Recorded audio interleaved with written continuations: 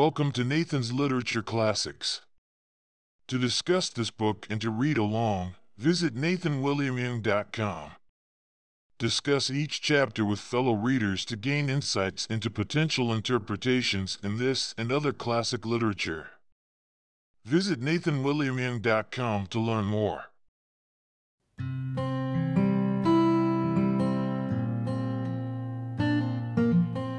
The next day opened a new scene at Longbourn.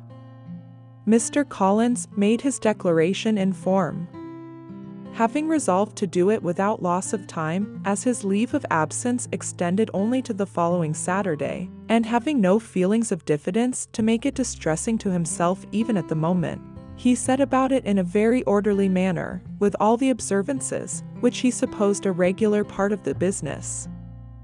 On finding Mrs. Bennet, Elizabeth, and one of the younger girls together, soon after breakfast, he addressed the mother in these words. Welcome to Nathan's Literature Classics. Would you like to discuss this book or read along? Just visit nathanwilliamyoung.com. You can discuss each chapter with other readers.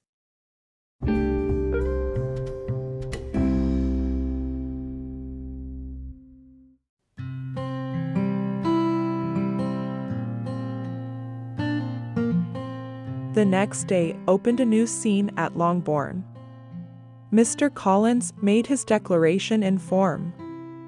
Having resolved to do it without loss of time, as his leave of absence extended only to the following Saturday, and having no feelings of diffidence to make it distressing to himself even at the moment, he set about it in a very orderly manner, with all the observances, which he supposed a regular part of the business.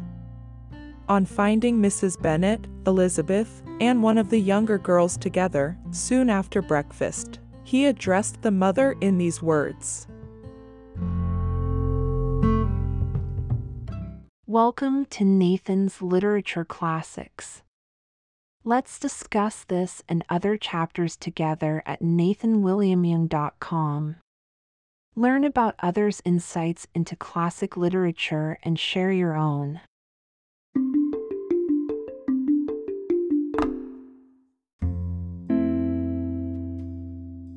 Pride and Prejudice by Jane Austen. Chapter 22. The Bennets were engaged to dine with the Lucases, and again during the chief of the day was Miss Lucas, so kind as to listen to Mr. Collins. Elizabeth took an opportunity of thanking her. "It keeps him in good humor," said she, "and I am more obliged to you than I can express." Charlotte assured her friend of her satisfaction in being useful, and that it amply repaid her for the little sacrifice of her time. This was very amiable, but Charlotte's kindness extended farther than Elizabeth had any conception of. Its object was nothing else than to secure her from any return of Mr. Collins's addresses, by engaging them towards herself. Such was Miss Lucas's scheme, and appearances were so favorable, that when they parted at night, she would have felt almost secure of success if he had not been to leave Hertfordshire so very soon. But here she did injustice to the fire and independence of his character, for it led him to escape out of Longbourn House the next morning with admirable slyness, and hasten to Lucas Lodge to throw himself at her feet. He was anxious to avoid the notice of his cousins, from a conviction that if they saw him depart, they could not fail to conjecture his design, and he was not willing to have the attempt known till its success might be known likewise. For though feeling almost secure, and with reason, for Charlotte had been tolerably encouraging, he was comparatively diffident since the adventure of Wednesday. His reception, however, was of the most flattering kind. Miss Lucas perceived him from an upper window as he walked towards the house, and instantly set out to meet him accidentally in the lane. But little had she dared to hope that so much love and eloquence awaited her there. In as short a time as Mr. Collins's long speeches would allow, everything was settled between them to the satisfaction of both, and as they entered the house, he earnestly entreated her to name the day that was to make him the happiest of men, and though such a solicitation must be waived for the present, the lady felt no inclination to trifle with his happiness. The stupidity with which he was favored by nature must guard his courtship from any charm that could make a woman wish for its continuance. And Miss Lucas, who accepted him solely from the pure and disinterested desire of an establishment, cared not how soon that establishment were gained. Sir William and Lady Lucas were speedily applied to for their consent, and it was bestowed with a most joyful alacrity. Mr. Collins's present circumstances made it a most eligible match for their daughter, to whom they could give little fortune, and his prospects of future wealth were exceedingly fair. Lady Lucas began directly to calculate, with more interest than the matter had ever excited before, how many years longer Mr. Bennet was likely to live, and Sir William gave it as his decided opinion that whenever Mr. Collins should be in possession of the Longbourn estate, it would be highly expedient that both he and his wife should make their appearance at St. James's. The whole family, in short, were properly overjoyed on the occasion. The younger girls formed hopes of coming out a year or two sooner than they might otherwise have done, and the boys were relieved from their apprehension of Charlotte's dying an old maid. Charlotte herself was tolerably composed. She had gained her point, and had time to consider of it. Her reflections were in general satisfactory. Mr. Collins, to be sure, was neither sensible nor agreeable, his society was irksome, and his attachment to her must be imaginary. But still he would be her husband. Without thinking highly either of men or matrimony, marriage had always been her object. It was the only provision for well-educated young women of small fortune, and however uncertain of giving happiness, must be their pleasantest preservative from want. This preservative she had now obtained, and at the age of 27, without having ever been handsome, she felt all the good luck of it. The least agreeable circumstance in the business was the surprise it must occasion to Elizabeth Bennet, whose friendship she valued beyond that of any other person. Elizabeth would wonder, and probably would blame her, and though her resolution was not to be shaken, her feelings must be hurt by such a disapprobation. She resolved to give her the information herself, and therefore charged Mr. Collins, when he returned to Longbourn to dinner, to drop no hint of what had passed before any of the family. A promise of secrecy was of course very dutifully given, but it could not be kept without difficulty, for the curiosity excited by his long absence burst forth in such very direct questions on his return as required some ingenuity to evade, and he was at the same time exercising great self-denial, for he was longing to publish his prosperous love. As he was to begin his journey too early on the morrow to see any of the family, the ceremony of leave-taking was performed when the ladies moved for the night, and Mrs. Bennet, with great politeness and cordiality, said how happy they should be to see him at Longbourn again, whenever his engagements might allow him to visit them. "My dear madam," he replied, "this invitation is particularly gratifying, because it is what I have been hoping to receive, and you may be very certain that I shall avail myself of it as soon as possible." They were all astonished, and Mr. Bennet, who could by no means wish for so speedy a return, immediately said, "But is there not danger of Lady Catherine's disapprobation here, my good sir? You had better neglect your relations than run the risk of offending your patroness." "My dear sir," replied Mr. Collins, "I am particularly obliged to you for this friendly caution, and you may depend upon my not taking so material a step without her ladyship's concurrence. You cannot be too much upon your guard. Risk anything rather than her displeasure, and if you find it likely to be raised by your coming to us again, which I should think exceedingly probable, stay quietly at home, and be satisfied that we shall take no offense. Believe me, my dear sir, my gratitude is warmly excited by such affectionate attention, and depend upon it, you will speedily receive from me a letter of thanks for this, and for every other mark of your regard during my stay in Hertfordshire. As for my fair cousins, though my absence may not be long enough to render it necessary, I shall now take the liberty of wishing them health and happiness, not accepting my cousin Elizabeth." With proper civilities, the ladies then withdrew, all of them equally surprised that he meditated a quick return. Mrs. Bennet wished to understand by it that he thought of paying his addresses to one of her younger girls, and Mary might have been prevailed on to accept him. She rated his abilities much higher than any of the others. There was a solidity in his reflections which often struck her, and though by no means so clever as herself, she thought that if encouraged to read and improve himself by such an example as hers, he might become a very agreeable companion. But on the following morning, every hope of this kind was done away. Miss Lucas called soon after breakfast, and in a private conference with Elizabeth related the event of the day before.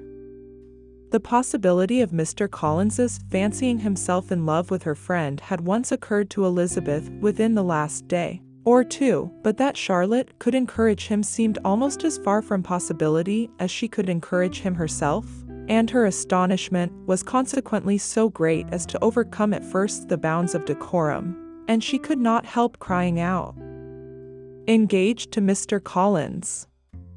My dear Charlotte, impossible!" The steady countenance which Miss Lucas had commanded in telling her story gave way to a momentary confusion here on receiving so direct a reproach, though, as it was no more than she expected, she soon regained her composure and calmly replied, "Why should you be surprised, my dear Eliza? Do you think it incredible that Mr. Collins should be able to procure any woman's good opinion, because he was not so happy as to succeed with you?" But Elizabeth had now recollected herself, and making a strong effort for it, was able to assure with tolerable firmness that the prospect of their relationship was highly grateful to her, and that she wished her all imaginable happiness. "I see what you are feeling," replied Charlotte. "You must be surprised, very much surprised, so lately as Mr. Collins was wishing to marry you. But when you have had time to think it over, I hope you will be satisfied with what I have done. I am not romantic, you know, I never was. I ask only a comfortable home, and considering Mr. Collins's character, connection, and situation in life, I am convinced that my chance of happiness with him is as fair as most people can boast on entering the marriage state." Elizabeth quietly answered undoubtedly, and after an awkward pause, they returned to the rest of the family. Charlotte did not stay much longer, and Elizabeth was then left to reflect on what she had heard. It was a long time before she became at all reconciled to the idea of so unsuitable a match. The strangeness of Mr. Collins's making 2 offers of marriage within 3 days was nothing in comparison of his being now accepted. She had always felt that Charlotte's opinion of matrimony was not exactly like her own, but she had not supposed it to be possible that, when called into action, she would have sacrificed every better feeling to worldly advantage. Charlotte, the wife of Mr. Collins, was a most humiliating picture. And to the pang of a friend disgracing herself and sunk in her esteem, was added the distressing conviction that it was impossible for that friend to be tolerably happy in the lot she had chosen. Discussion concerning this chapter is encouraged. Visit NathanWilliamYoung.com and simply type in the name of the book and the part we are on. We look forward to including your thoughts and ideas.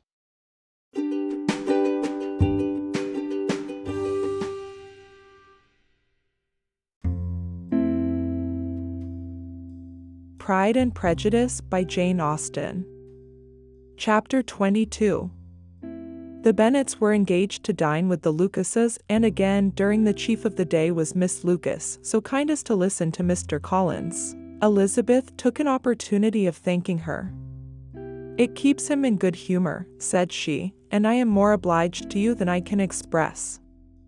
Charlotte assured her friend of her satisfaction in being useful, and that it amply repaid her for the little sacrifice of her time. This was very amiable, but Charlotte's kindness extended farther than Elizabeth had any conception of. Its object was nothing else than to secure her from any return of Mr. Collins's addresses, by engaging them towards herself. Such was Miss Lucas's scheme, and appearances were so favorable that when they parted at night, she would have felt almost secure of success if he had not been to leave Hertfordshire so very soon. But here she did injustice to the fire and independence of his character, for it led him to escape out of Longbourn House the next morning with admirable slyness, and hasten to Lucas Lodge to throw himself at her feet. He was anxious to avoid the notice of his cousins, from a conviction that if they saw him depart, they could not fail to conjecture his design, and he was not willing to have the attempt known till its success might be known likewise. For though feeling almost secure, and with reason, for Charlotte had been tolerably encouraging, he was comparatively diffident since the adventure of Wednesday. His reception, however, was of the most flattering kind. Miss Lucas perceived him from an upper window as he walked towards the house, and instantly set out to meet him accidentally in the lane. But little had she dared to hope that so much love and eloquence awaited her there. In as short a time as Mr. Collins's long speeches would allow, everything was settled between them to the satisfaction of both, and as they entered the house, he earnestly entreated her to name the day that was to make him the happiest of men, and though such a solicitation must be waived for the present, the lady felt no inclination to trifle with his happiness. The stupidity with which he was favored by nature must guard his courtship from any charm that could make a woman wish for its continuance, and Miss Lucas, who accepted him solely from the pure and disinterested desire of an establishment, cared not how soon that establishment were gained. Sir William and Lady Lucas were speedily applied to for their consent, and it was bestowed with a most joyful alacrity. Mr. Collins's present circumstances made it a most eligible match for their daughter, to whom they could give little fortune, and his prospects of future wealth were exceedingly fair. Lady Lucas began directly to calculate, with more interest than the matter had ever excited before, how many years longer Mr. Bennet was likely to live, and Sir William gave it as his decided opinion, that whenever Mr. Collins should be in possession of the Longbourn estate, it would be highly expedient that both he and his wife should make their appearance at St. James's. The whole family, in short, were properly overjoyed on the occasion. The younger girls formed hopes of coming out a year or two sooner than they might otherwise have done, and the boys were relieved from their apprehension of Charlotte's dying an old maid. Charlotte herself was tolerably composed. She had gained her point, and had time to consider of it. Her reflections were in general satisfactory.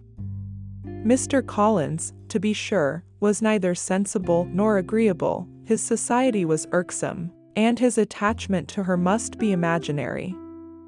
But still he would be her husband. Without thinking highly either of men or matrimony, marriage had always been her object. It was the only provision for well-educated young women of small fortune, and however uncertain of giving happiness, must be their pleasantest preservative from want. This preservative she had now obtained, and at the age of 27, without having ever been handsome, she felt all the good luck of it. The least agreeable circumstance in the business was the surprise it must occasion to Elizabeth Bennet, whose friendship she valued beyond that of any other person. Elizabeth would wonder, and probably would blame her, and though her resolution was not to be shaken, her feelings must be hurt by such a disapprobation. She resolved to give her the information herself, and therefore charged Mr. Collins, when he returned to Longbourn to dinner, to drop no hint of what had passed before any of the family.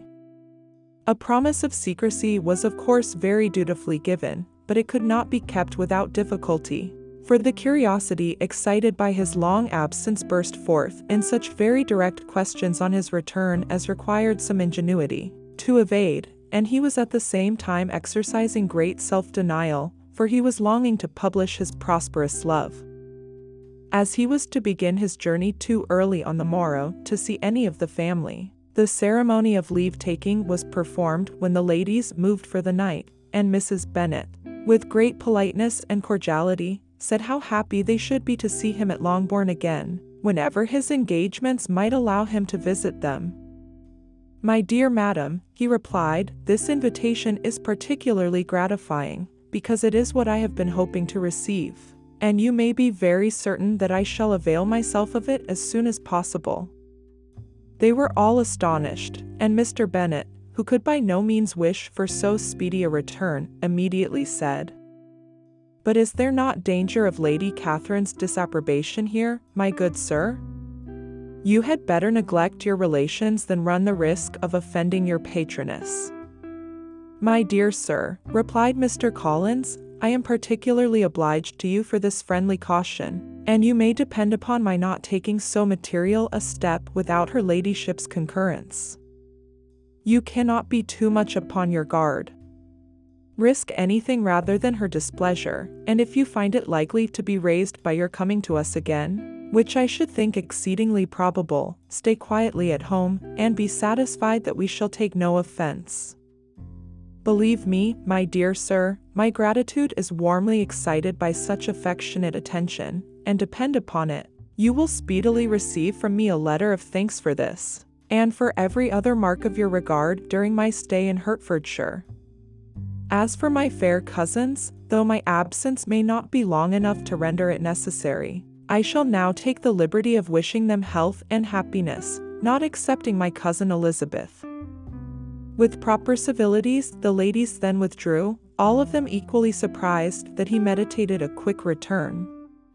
Mrs. Bennet wished to understand by it that he thought of paying his addresses to one of her younger girls, and Mary might have been prevailed on to accept him. She rated his abilities much higher than any of the others. There was a solidity in his reflections which often struck her, and though by no means so clever as herself, she thought that if encouraged to read and improve himself by such an example as hers, he might become a very agreeable companion. But on the following morning, every hope of this kind was done away.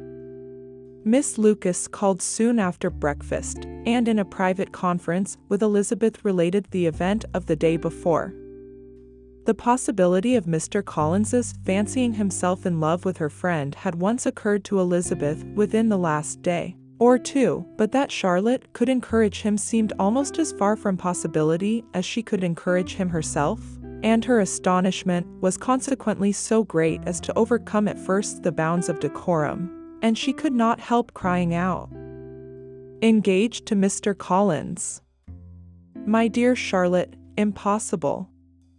The steady countenance which Miss Lucas had commanded in telling her story gave way to a momentary confusion here on receiving so direct a reproach, though, as it was no more than she expected, she soon regained her composure and calmly replied, "Why should you be surprised, my dear Eliza? Do you think it incredible that Mr. Collins should be able to procure any woman's good opinion, because he was not so happy as to succeed with you?" But Elizabeth had now recollected herself, and making a strong effort for it, was able to assure with tolerable firmness that the prospect of their relationship was highly grateful to her, and that she wished her all imaginable happiness. "I see what you are feeling," replied Charlotte. "You must be surprised, very much surprised, so lately as Mr. Collins was wishing to marry you. But when you have had time to think it over, I hope you will be satisfied with what I have done. I am not romantic, you know, I never was. I ask only a comfortable home, and considering Mr. Collins's character, connection, and situation in life, I am convinced that my chance of happiness with him is as fair as most people can boast on entering the marriage state." Elizabeth quietly answered undoubtedly, and after an awkward pause, they returned to the rest of the family. Charlotte did not stay much longer, and Elizabeth was then left to reflect on what she had heard. It was a long time before she became at all reconciled to the idea of so unsuitable a match. The strangeness of Mr. Collins's making 2 offers of marriage within 3 days was nothing in comparison of his being now accepted. She had always felt that Charlotte's opinion of matrimony was not exactly like her own, but she had not supposed it to be possible that, when called into action, She would have sacrificed every better feeling to worldly advantage. Charlotte, the wife of Mr. Collins, was a most humiliating picture. And to the pang of a friend disgracing herself and sunk in her esteem, was added the distressing conviction that it was impossible for that friend to be tolerably happy in the lot she had chosen. Let's discuss this chapter. Visit nathanwilliamyoung.com and type in the name of the book and the part we are on. Hope to hear from you soon at nathanwilliamyoung.com.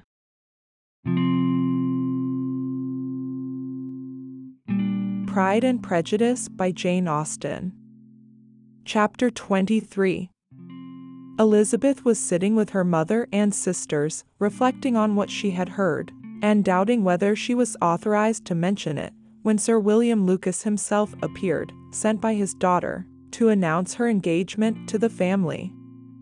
With many compliments to them, and much self-gratulation on the prospect of a connection between the houses, he unfolded the matter to an audience not merely wondering, but incredulous, for Mrs. Bennet, with more perseverance than politeness, protested he must be entirely mistaken, and Lydia, always unguarded and often uncivil, boisterously exclaimed, "Good Lord! Sir William, how can you tell such a story? Do not you know that Mr. Collins wants to marry Lizzie?" Nothing less than the complaisance of a courtier could have borne without anger such treatment, but Sir William's good breeding carried him through it all, and though he begged leave to be positive as to the truth of his information, he listened to all their impertinence with the most forbearing courtesy. Elizabeth, feeling it incumbent on her to relieve him from so unpleasant a situation, now put herself forward to confirm his account, by mentioning her prior knowledge of it from Charlotte herself, and endeavored to put a stop to the exclamations of her mother and sisters by the earnestness of her congratulations to Sir William, in which she was readily joined by Jane, and by making a variety of remarks on the happiness that might be expected from the match, the excellent character of Mr. Collins, and the convenient distance of Hunsford from London. Mrs. Bennet was in fact too much overpowered to say a great deal while Sir William remained, but no sooner had he left them than her feelings found a rapid vent. In the first place, she persisted in disbelieving the whole of the matter. Secondly, she was very sure that Mr. Collins had been taken in. Thirdly, she trusted that they would never be happy together. And fourthly, that the match might be broken off. Two inferences, however, were plainly deduced from the whole: one, that Elizabeth was the real cause of the mischief, and the other that she herself had been barbarously misused by them all. And on these 2 points she principally dwelt during the rest of the day. Nothing could console and nothing could appease her. Nor did that day wear out her resentment. A week elapsed before she could see Elizabeth without scolding her. A month passed away before she could speak to Sir William or Lady Lucas without being rude, and many months were gone before she could at all forgive their daughter.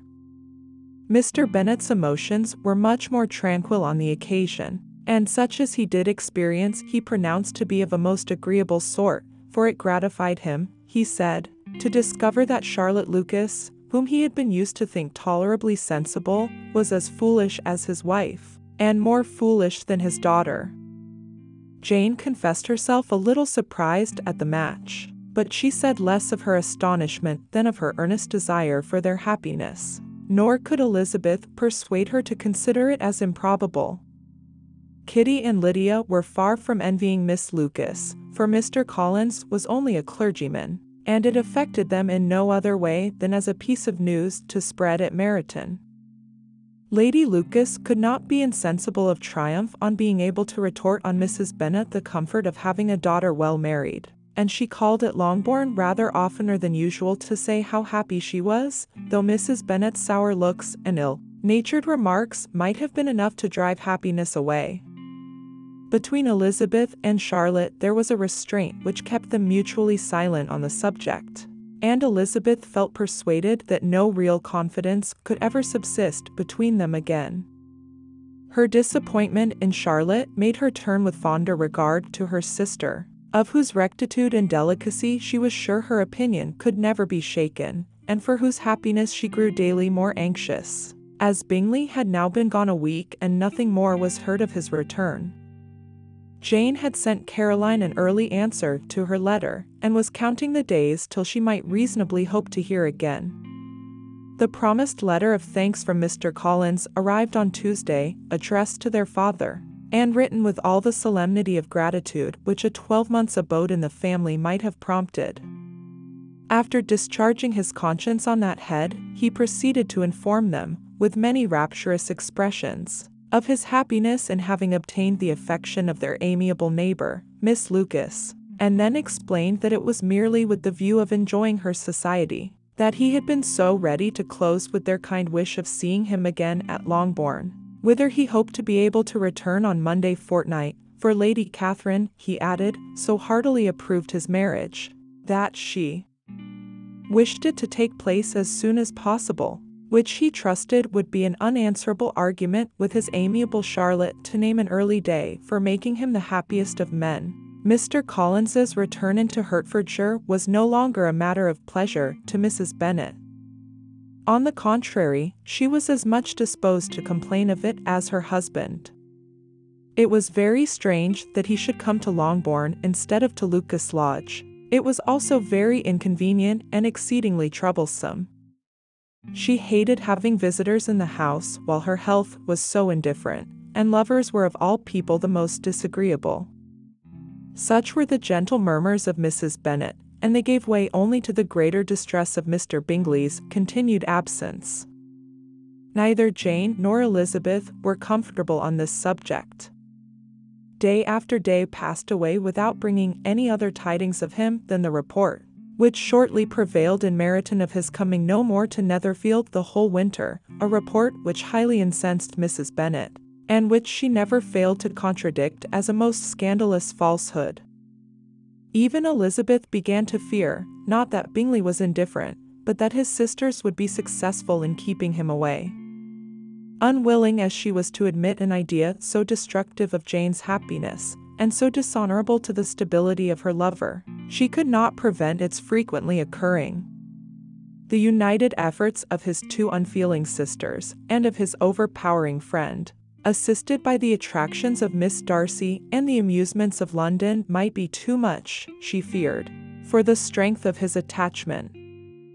As for Jane, her anxiety under this suspense was, of course, more painful than Elizabeth's, but whatever she felt she was desirous of concealing, and between herself and Elizabeth, therefore, the subject was never alluded to. But as no such delicacy restrained her mother, an hour seldom passed in which she did not talk of Bingley, express her impatience for his arrival, or even require Jane to confess that if he did not come back she would think herself very ill-used. It needed all Jane's steady mildness to bear these attacks with tolerable tranquillity.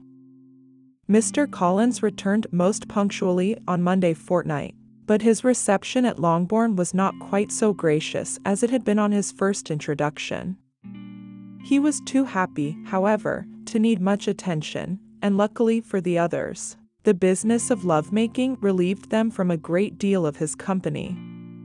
The chief of every day was spent by him at Lucas Lodge, and he sometimes returned to Longbourn only in time to make an apology for his absence before the family went to bed. Mrs. Bennet was really in a most pitiable state. The very mention of anything concerning the match threw her into an agony of ill humor, and wherever she went she was sure of hearing it talked of. The sight of Miss Lucas was odious to her. As her successor in that house, she regarded her with jealous abhorrence. Whenever Charlotte came to see them, she concluded her to be anticipating the hour of possession, and whenever she spoke in a low voice to Mr. Collins, was convinced that they were talking of the Longbourn estate, and resolving to turn herself and her daughters out of the house, as soon as Mr. Bennet were dead. She complained bitterly of all this to her husband. "Indeed, Mr. Bennet," said she, "it is very hard to think that Charlotte Lucas should ever be mistress of this house, that I should be forced to make way for her, and live to see her take her place in it. My dear, do not give way to such gloomy thoughts. Let us hope for better things. Let us flatter ourselves that I may be the survivor." This was not very consoling to Mrs. Bennet, and therefore, instead of making any answer, she went on as before. "I cannot bear to think that they should have all this estate. If it was not for the entail, I should not mind it." "What should not you mind?" "I should not mind anything at all. Let us be thankful that you are preserved from a state of such insensibility." "I never can be thankful, Mr. Bennet, for anything about the entail. How anyone could have the conscience to entail away an estate from one's own daughters, I cannot understand, and all for the sake of Mr. Collins too. Why should he have it more than anybody else?" "I leave it to yourself to determine," said Mr. Bennet. Follow Nathan's Literature Classics to get updates about new audiobook inclusions to the station. Do you have any classic literature selections you would like to see included?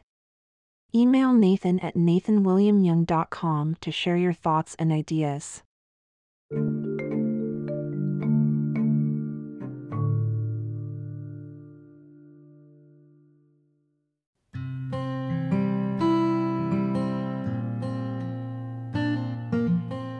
Pride and Prejudice by Jane Austen. Chapter 24. Miss Bingley's letter arrived, and put an end to doubt. The very first sentence conveyed the assurance of their being all settled in London for the winter, and concluded with her brother's regret at not having had time to pay his respects to his friends in Hertfordshire before he left the country. Hope was over, entirely over, and when Jane could attend to the rest of the letter, she found little, except the professed affection of the writer, that could give her any comfort. Miss Darcy's praise occupied the chief of it. Her many attractions were again dwelt on, and Caroline boasted joyfully of their increasing intimacy, and ventured to predict the accomplishment of the wishes which had been unfolded in her former letter. She wrote also with great pleasure of her brother's being an inmate of Mr. Darcy's house, and mentioned with rapture some plans of the latter with regard to new furniture. Elizabeth, to whom Jane very soon communicated the chief of all this, heard it in silent indignation. Her heart was divided between concern for her sister and resentment against all others. To Caroline's assertion of her brother's being partial to Miss Darcy she paid no credit. That he was really fond of Jane, she doubted no more than she had ever done, and much as she had always been disposed to like him, she could not think without anger, hardly without contempt, on that easiness of temper, that want of proper resolution, which now made him the slave of his designing friends, and led him to sacrifice of his own happiness to the caprice of their inclination. Had his own happiness, however, been the only sacrifice, he might have been allowed to sport with it in whatever manner he thought best, but her sister's was involved in it, as she thought he must be sensible himself. It was a subject, in short, on which reflection would be long indulged, and must be unavailing. She could think of nothing else, and yet whether Bingley's regard had really died away, or were suppressed by his friend's interference, whether he had been aware of Jane's attachment, or whether it had escaped his observation, whatever were the case, though her opinion of him must be materially affected by the difference, her sister's situation remained the same, her peace equally wounded. A day or two passed before Jane had courage to speak of her feelings to Elizabeth, but at last, on Mrs. Bennet's leaving them together, after a longer irritation than usual about Netherfield and its master, she could not help saying, "Oh, that my dear mother had more command over herself. She can have no idea of the pain she gives me by her continual reflections on him. But I will not repine. It cannot last long. He will be forgot, and we shall all be as we were before." Elizabeth looked at her sister with incredulous solicitude, but said nothing. You doubt me, cried Jane, slightly coloring. Indeed, you have no reason. He may live in my memory as the most amiable man of my acquaintance, but that is all. I have nothing either to hope or fear, and nothing to reproach him with. Thank God. I have not that pain. A little time, therefore, I shall certainly try to get the better. With a stronger voice she soon added, I have this comfort immediately, that it has not been more than an error of fancy on my side, and that it has done no harm to anyone but myself. My dear Jane, exclaimed Elizabeth, you are too good. Your sweetness and disinterestedness are really angelic. I do not know what to say to you. I feel as if I had never done you justice, or loved you as you deserve. Miss Bennet eagerly disclaimed all extraordinary merit, and threw back the praise on her sister's warm affection. Nay, said Elizabeth, this is not fair. You wish to think all the world respectable, and are hurt if I speak ill of anybody. I only want to think you perfect, and you set yourself against it. Do not be afraid of my running into any excess, of my encroaching on your privilege of universal goodwill. You need not. There are few people whom I really love, and still fewer of whom I think well. The more I see of the world, the more am I dissatisfied with it, and every day confirms my belief of the inconsistency of all human characters, and of the little dependence that can be placed on the appearance of merit or sense. I have met with 2 instances lately, one I will not mention, the other is Charlotte's marriage. It is unaccountable. In every view it is unaccountable. My dear Lizzie, do not give way to such feelings as these. They will ruin your happiness. You do not make allowance enough for difference of situation and temper. Consider Mr. Collins's respectability, and Charlotte's steady, prudent character. Remember that she is one of a large family, that as to fortune, it is a most eligible match, and be ready to believe, for everybody's sake, that she may feel something like regard and esteem for our cousin. To oblige you, I would try to believe almost anything, but no one else could be benefited by such a belief as this. For were I persuaded that Charlotte had any regard for him, I should only think worse of her understanding than I now do of her heart. My dear Jane, Mr. Collins is a conceited, pompous, narrow-minded, silly man. You know he is, as well as I do. And you must feel, as well as I do, that the woman who married him cannot have a proper way of thinking. You shall not defend her, though it is Charlotte Lucas. You shall not, for the sake of one individual, change the meaning of principle and integrity, nor endeavor to persuade yourself or me that selfishness is prudence, and insensibility of danger security for happiness. I must think your language too strong in speaking of both, replied Jane, and I hope you will be convinced of it by seeing them happy together. But enough of this. You alluded to something else. You mentioned 2 instances. I cannot misunderstand you, but I entreat you, dear Lizzie, not to pain me by thinking that person to blame, and saying your opinion of him is sunk. We must not be so ready to fancy ourselves intentionally injured. We must not expect a lively young man to be always so guarded and circumspect. It is very often nothing but our own vanity that deceives us. Women fancy admiration means more than it does. And men take care that they should.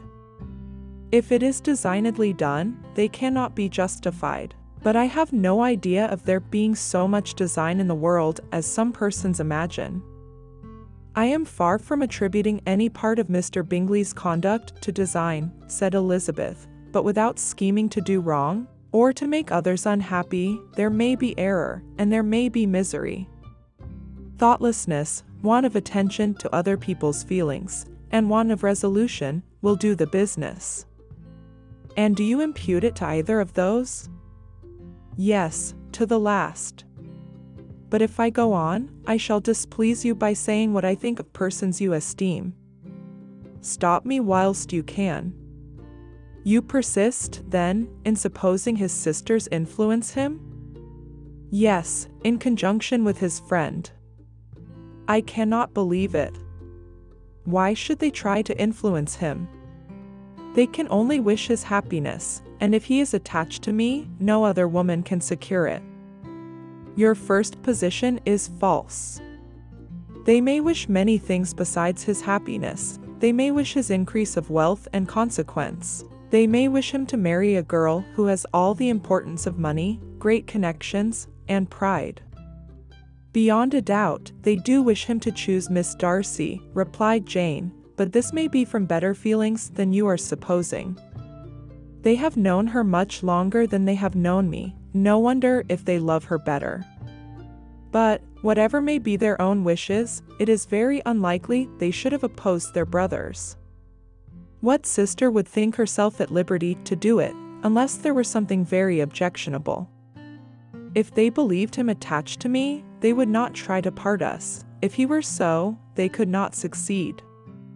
By supposing such an affection, you make everybody acting unnaturally and wrong, and me most unhappy. Do not distress me by the idea. I am not ashamed of having been mistaken, or, at least, it is light. It is nothing in comparison of what I should feel in thinking ill of him or his sisters. Let me take it in the best light, in the light in which it may be understood. Elizabeth could not oppose such a wish, and from this time Mr. Bingley's name was scarcely ever mentioned between them. Mrs. Bennet still continued to wonder and repine at his returning no more, and though a day seldom passed in which Elizabeth did not account for it clearly, there was little chance of her ever considering it with less perplexity. Her daughter endeavored to convince her of what she did not believe herself, that his attentions to Jane had been merely the effect of a common and transient liking, which ceased when he saw her no more. But though the probability of the statement was admitted at the time, she had the same story to repeat every day. Mrs. Bennet's best comfort was that Mr. Bingley must be down again in the summer. Mr. Bennet treated the matter differently. "So, Lizzie," said he one day, "your sister is crossed in love, I find. I congratulate her. Next to being married, a girl likes to be crossed a little in love now and then. It is something to think of, and it gives her a sort of distinction among her companions. When is your turn to come? You will hardly bear to be long outdone by Jane. Now is your time. Here are officers enough in Meryton to disappoint all the young ladies in the country. Let Wickham be your man. He is a pleasant fellow, and would jilt you creditably. Thank you, sir, but a less agreeable man would satisfy me. We must not all expect Jane's good fortune." "True," said Mr. Bennet, "but it is a comfort to think that whatever of that kind may befall you, you have an affectionate mother who will make the most of it." Mr. Wickham's society was of material service in dispelling the gloom which the late perverse occurrences had thrown on many of the Longbourn family. They saw him often, and to his other recommendations was now added that of general unreserve. The whole of what Elizabeth had already heard, his claims on Mr. Darcy, and all that he had suffered from him, was now openly acknowledged and publicly canvassed, and everybody was pleased to know how much they had always disliked Mr. Darcy before they had known anything of the matter. Miss Bennet was the only creature who could suppose there might be any extenuating circumstances in the case. Unknown to the society of Hertfordshire, her mild and steady candour always pleaded for allowances, and urged the possibility of mistakes, but by everybody else Mr. Darcy was condemned as the worst of men. Thank you for listening to Nathan's Classic Literature. Your ideas matter. Feel free to contact Nathan by email at nathan@nathanwilliamyoung.com.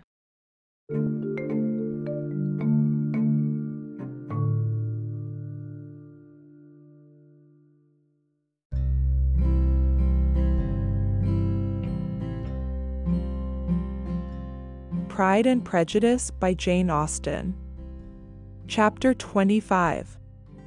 After a week spent in professions of love and schemes of felicity, Mr. Collins was called from his amiable Charlotte by the arrival of Saturday. The pain of separation, however, might be alleviated on his side by preparations for the reception of his bride, as he had reason to hope that shortly after his return into Hertfordshire, the day would be fixed that was to make him the happiest of men. He took leave of his relations at Longbourn with as much solemnity as before, wished his fair cousin's health and happiness again, and promised their father another letter of thanks. On the following Monday, Mrs. Bennet had the pleasure of receiving her brother and his wife, who came as usual to spend the Christmas at Longbourn. Mr. Gardiner was a sensible, gentlemanlike man, greatly superior to his sister, as well by nature as education. The Netherfield ladies would have had difficulty in believing that a man who lived by trade, and within view of his own warehouses, could have been so well-bred and agreeable. Mrs. Gardiner, who was several years younger than Mrs. Bennet and Mrs. Phillips, was an amiable, intelligent, elegant woman, and a great favorite with all her Longbourn nieces. Between the two eldest and herself especially, there subsisted a particular regard. They had frequently been staying with her in town. The first part of Mrs. Gardiner's business on her arrival was to distribute her presents and describe the newest fashions. When this was done, she had a less active part to play. It became her turn to listen. Mrs. Bennet had many grievances to relate, and much to complain of. They had all been very ill-used since she last saw her sister. 2 of her girls had been upon the point of marriage, and after all there was nothing in it. I do not blame Jane, she continued, for Jane would have got Mr. Bingley if she could. But Lizzie. Oh, sister. It is very hard to think that she might have been Mr. Collins's wife by this time, had it not been for her own perverseness. He made her an offer in this very room, and she refused him. The consequence of it is that Lady Lucas will have a daughter married before I have, and that the Longbourn estate is just as much entailed as ever. The Lucases are very artful people indeed, sister. They are all for what they can get. I am sorry to say it of them, but so it is. It makes me very nervous and poorly to be thwarted so in my own family, and to have neighbors who think of themselves before anybody else. However, your coming just at this time is the greatest of comforts, and I am very glad to hear what you tell us of long sleeves. Mrs. Gardiner, to whom the chief of this news had been given before, in the course of Jane and Elizabeth's correspondence with her, made her sister a slight answer, and, in compassion to her nieces, turned the conversation. When alone with Elizabeth afterwards, she spoke more on the subject. "It seems likely to have been a desirable match for Jane," said she. "I am sorry it went off. But these things happen so often.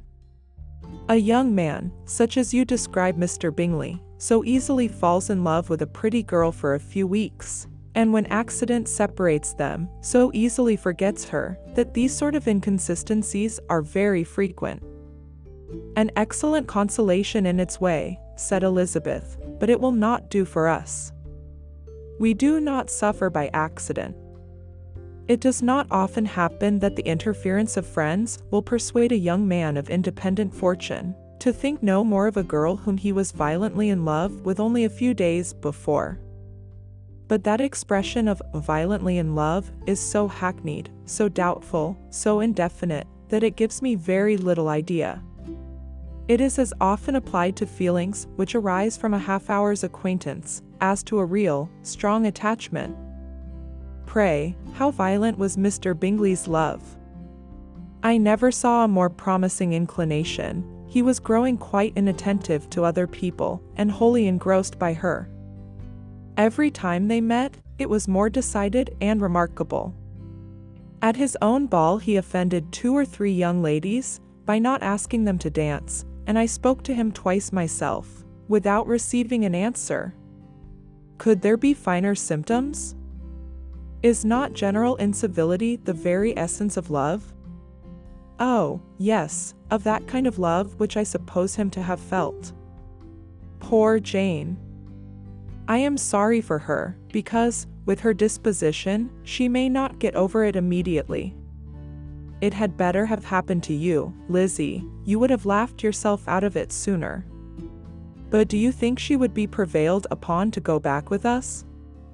Change of scene might be of service, and perhaps a little relief from home may be as useful as anything.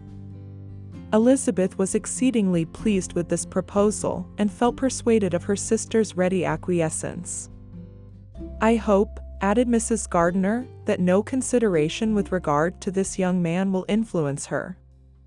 We live in so different a part of town, all our connections are so different, and, as you well know, we go out so little, that it is very improbable that they should meet at all, unless he really comes to see her. And that is quite impossible, for he is now in the custody of his friend, and Mr. Darcy would no more suffer him to call on Jane in such a part of London. My dear aunt, how could you think of it? Mr. Darcy may perhaps have heard of such a place as Gracechurch Street, but he would hardly think a month's ablution enough to cleanse him from its impurities, were he once to enter it, and depend upon it, Mr. Bingley never stirs without him. So much the better. I hope they will not meet at all. But does not Jane correspond with his sister? She will not be able to help calling. She will drop the acquaintance entirely. But in spite of the certainty in which Elizabeth affected to place this point, as well as the still more interesting one of Bingley's being withheld from seeing Jane, she felt a solicitude on the subject which convinced her, on examination, that she did not consider it entirely hopeless.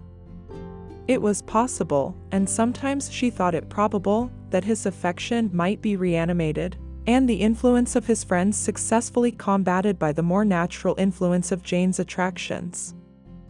Miss Bennet accepted her aunt's invitation with pleasure, and the Bingleys were no otherwise in her thoughts at the same time, than as she hoped by Caroline's not living in the same house with her brother, she might occasionally spend a morning with her, without any danger of seeing him.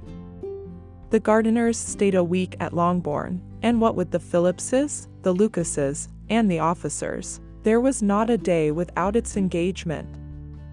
Mrs. Bennet had so carefully provided for the entertainment of her brother and sister, that they did not once sit down to a family dinner. When the engagement was for home, some of the officers always made part of it, of which officers Mr. Wickham was sure to be one, and on these occasions, Mrs. Gardiner, rendered suspicious by Elizabeth's warm commendation, narrowly observed them both. Without supposing them, from what she saw, to be very seriously in love, their preference of each other was plain enough to make her a little uneasy, and she resolved to speak to Elizabeth on the subject before she left Hertfordshire, and represent to her the imprudence of encouraging such an attachment. To Mrs. Gardiner, Wickham had one means of affording pleasure, unconnected with his general powers. About 10 or a dozen years ago, before her marriage, she had spent a considerable time in that very part of Derbyshire to which he belonged. They had, therefore, many acquaintances in common, and though Wickham had been little there since the death of Darcy's father, it was yet in his power to give her fresher intelligence of her former friends than she had been in the way of procuring. Mrs. Gardiner had seen Pemberley, and known the late Mr. Darcy by character perfectly well. Here consequently was an inexhaustible subject of discourse. In comparing her recollection of Pemberley with the minute description which Wickham could give, and in bestowing her tribute of praise on the character of its late possessor, she was delighting both him and herself. On being made acquainted with the present Mr. Darcy's treatment of him, she tried to remember some of that gentleman's reputed disposition when quite a lad which might agree with it, and was confident at last that she recollected having heard Mr. Fitzwilliam Darcy formerly spoken of as a very proud, ill-natured boy. Thank you for listening to Nathan's Classic Literature. Your ideas matter. Feel free to contact Nathan by email at nathan@nathanwilliamyoung.com.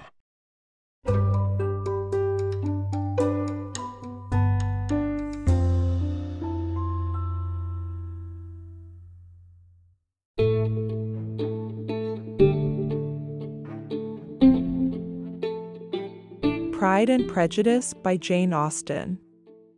Chapter 28. Every object in the next day's journey was new and interesting to Elizabeth, and her spirits were in a state of enjoyment, for she had seen her sister looking so well as to banish all fear for her health, and the prospect of her northern tour was a constant source of delight.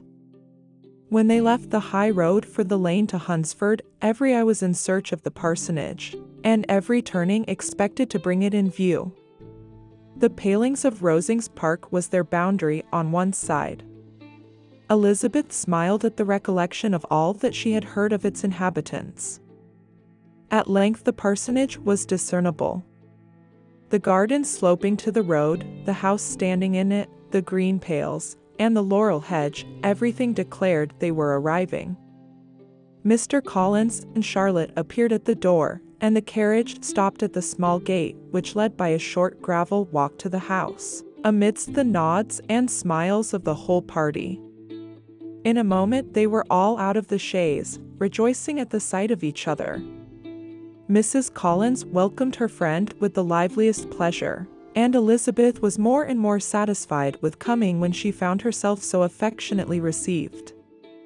She saw instantly that her cousin's manners were not altered by his marriage. His formal civility was just what it had been, and he detained her some minutes at the gate to hear and satisfy his inquiries after all her family.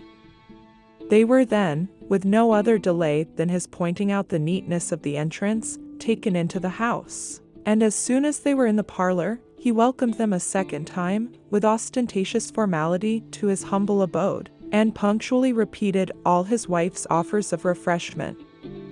Elizabeth was prepared to see him in his glory, and she could not help in fancying that in displaying the good proportion of the room, its aspect, and its furniture, he addressed himself particularly to her, as if wishing to make her feel what she had lost in refusing him. But though everything seemed neat and comfortable, she was not able to gratify him by any sigh of repentance, and rather looked with wonder at her friend that she could have so cheerful an air with such a companion. When Mr. Collins said anything of which his wife might reasonably be ashamed, which certainly was not unseldom, she involuntarily turned her eye on Charlotte. Once or twice she could discern a faint blush, but in general Charlotte wisely did not hear. After sitting long enough to admire every article of furniture in the room, from the sideboard to the fender, to give an account of their journey, and of all that had happened in London, Mr. Collins invited them to take a stroll in the garden, which was large and well laid out, and to the cultivation of which he attended himself. To work in this garden was one of his most respectable pleasures, and Elizabeth admired the command of countenance with which Charlotte talked of the healthfulness of the exercise, and owned she encouraged it as much as possible. Here, leading the way through every walk and crosswalk, and scarcely allowing them an interval to utter the praises he asked for, every view was pointed out with a minuteness which left beauty entirely behind. He could number the fields in every direction, and could tell how many trees there were in the most distant clump. But of all the views which his garden, or which the country or kingdom could boast, none were to be compared with the prospect of Rosings, afforded by an opening in the trees that bordered the park nearly opposite the front of his house. It was a handsome modern building, well situated on rising ground. From his garden, Mr. Collins would have led them round his 2 meadows, but the ladies, not having shoes to encounter the remains of a white frost, turned back, and while Sir William accompanied him, Charlotte took her sister and friend over the house, extremely well pleased, probably, to have the opportunity of showing it without her husband's help. It was rather small, but well built and convenient, and everything was fitted up and arranged with a neatness and consistency of which Elizabeth gave Charlotte all the credit. When Mr. Collins could be forgotten, there was really an air of great comfort throughout, and by Charlotte's evident enjoyment of it, Elizabeth supposed he must be often forgotten. She had already learned that Lady Catherine was still in the country.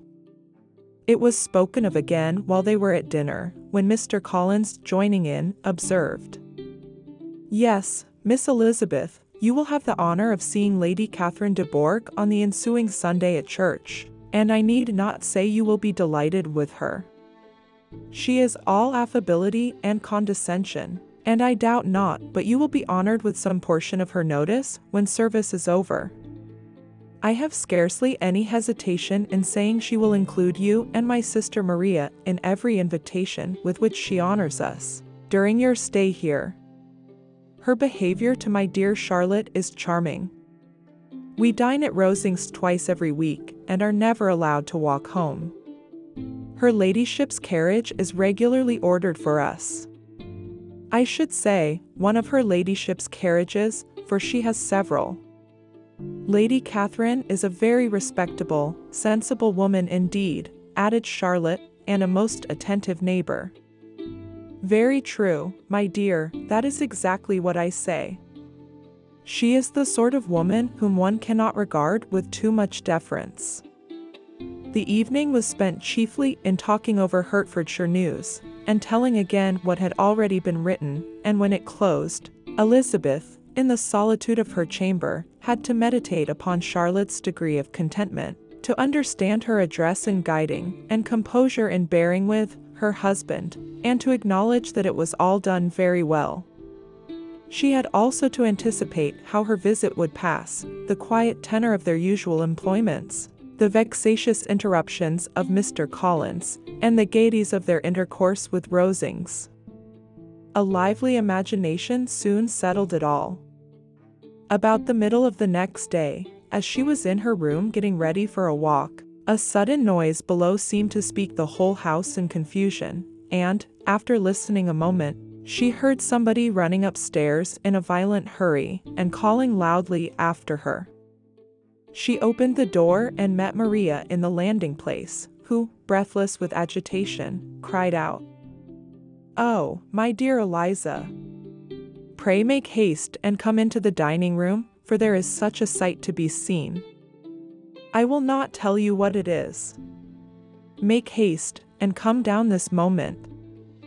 Elizabeth asked questions in vain, Maria would tell her nothing more, and down they ran into the dining room, which fronted the lane. In quest of this wonder, it was two ladies stopping in a low phaeton at the garden gate. "And is this all?" cried Elizabeth.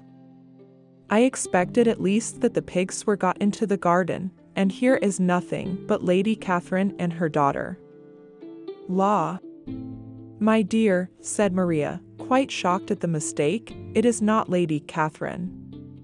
The old lady is Mrs. Jenkinson, who lives with them, the other is Miss de Bourgh. Only look at her. She is quite a little creature. Who would have thought that she could be so thin and small? She is abominably rude to keep Charlotte out of doors in all this wind. Why does she not come in? Oh, Charlotte says she hardly ever does. It is the greatest of favors when Miss de Bourgh comes in." "I like her appearance," said Elizabeth, struck with other ideas. "She looks sickly and cross. Yes, she will do for him very well. She will make him a very proper wife." Mr. Collins and Charlotte were both standing at the gate in conversation with the ladies, and Sir William, to Elizabeth's high diversion, was stationed in the doorway, in earnest contemplation of the greatness before him, and constantly bowing whenever Miss de Bourgh looked that way. At length there was nothing more to be said. The ladies drove on, and the others returned into the house. Mr. Collins no sooner saw the two girls than he began to congratulate them on their good fortune, which Charlotte explained by letting them know that the whole party was asked to dine at Rosings the next day. Thank you for listening to Nathan's Classic Literature. Your ideas matter. Feel free to contact Nathan by email at nathan@nathanwilliamyoung.com.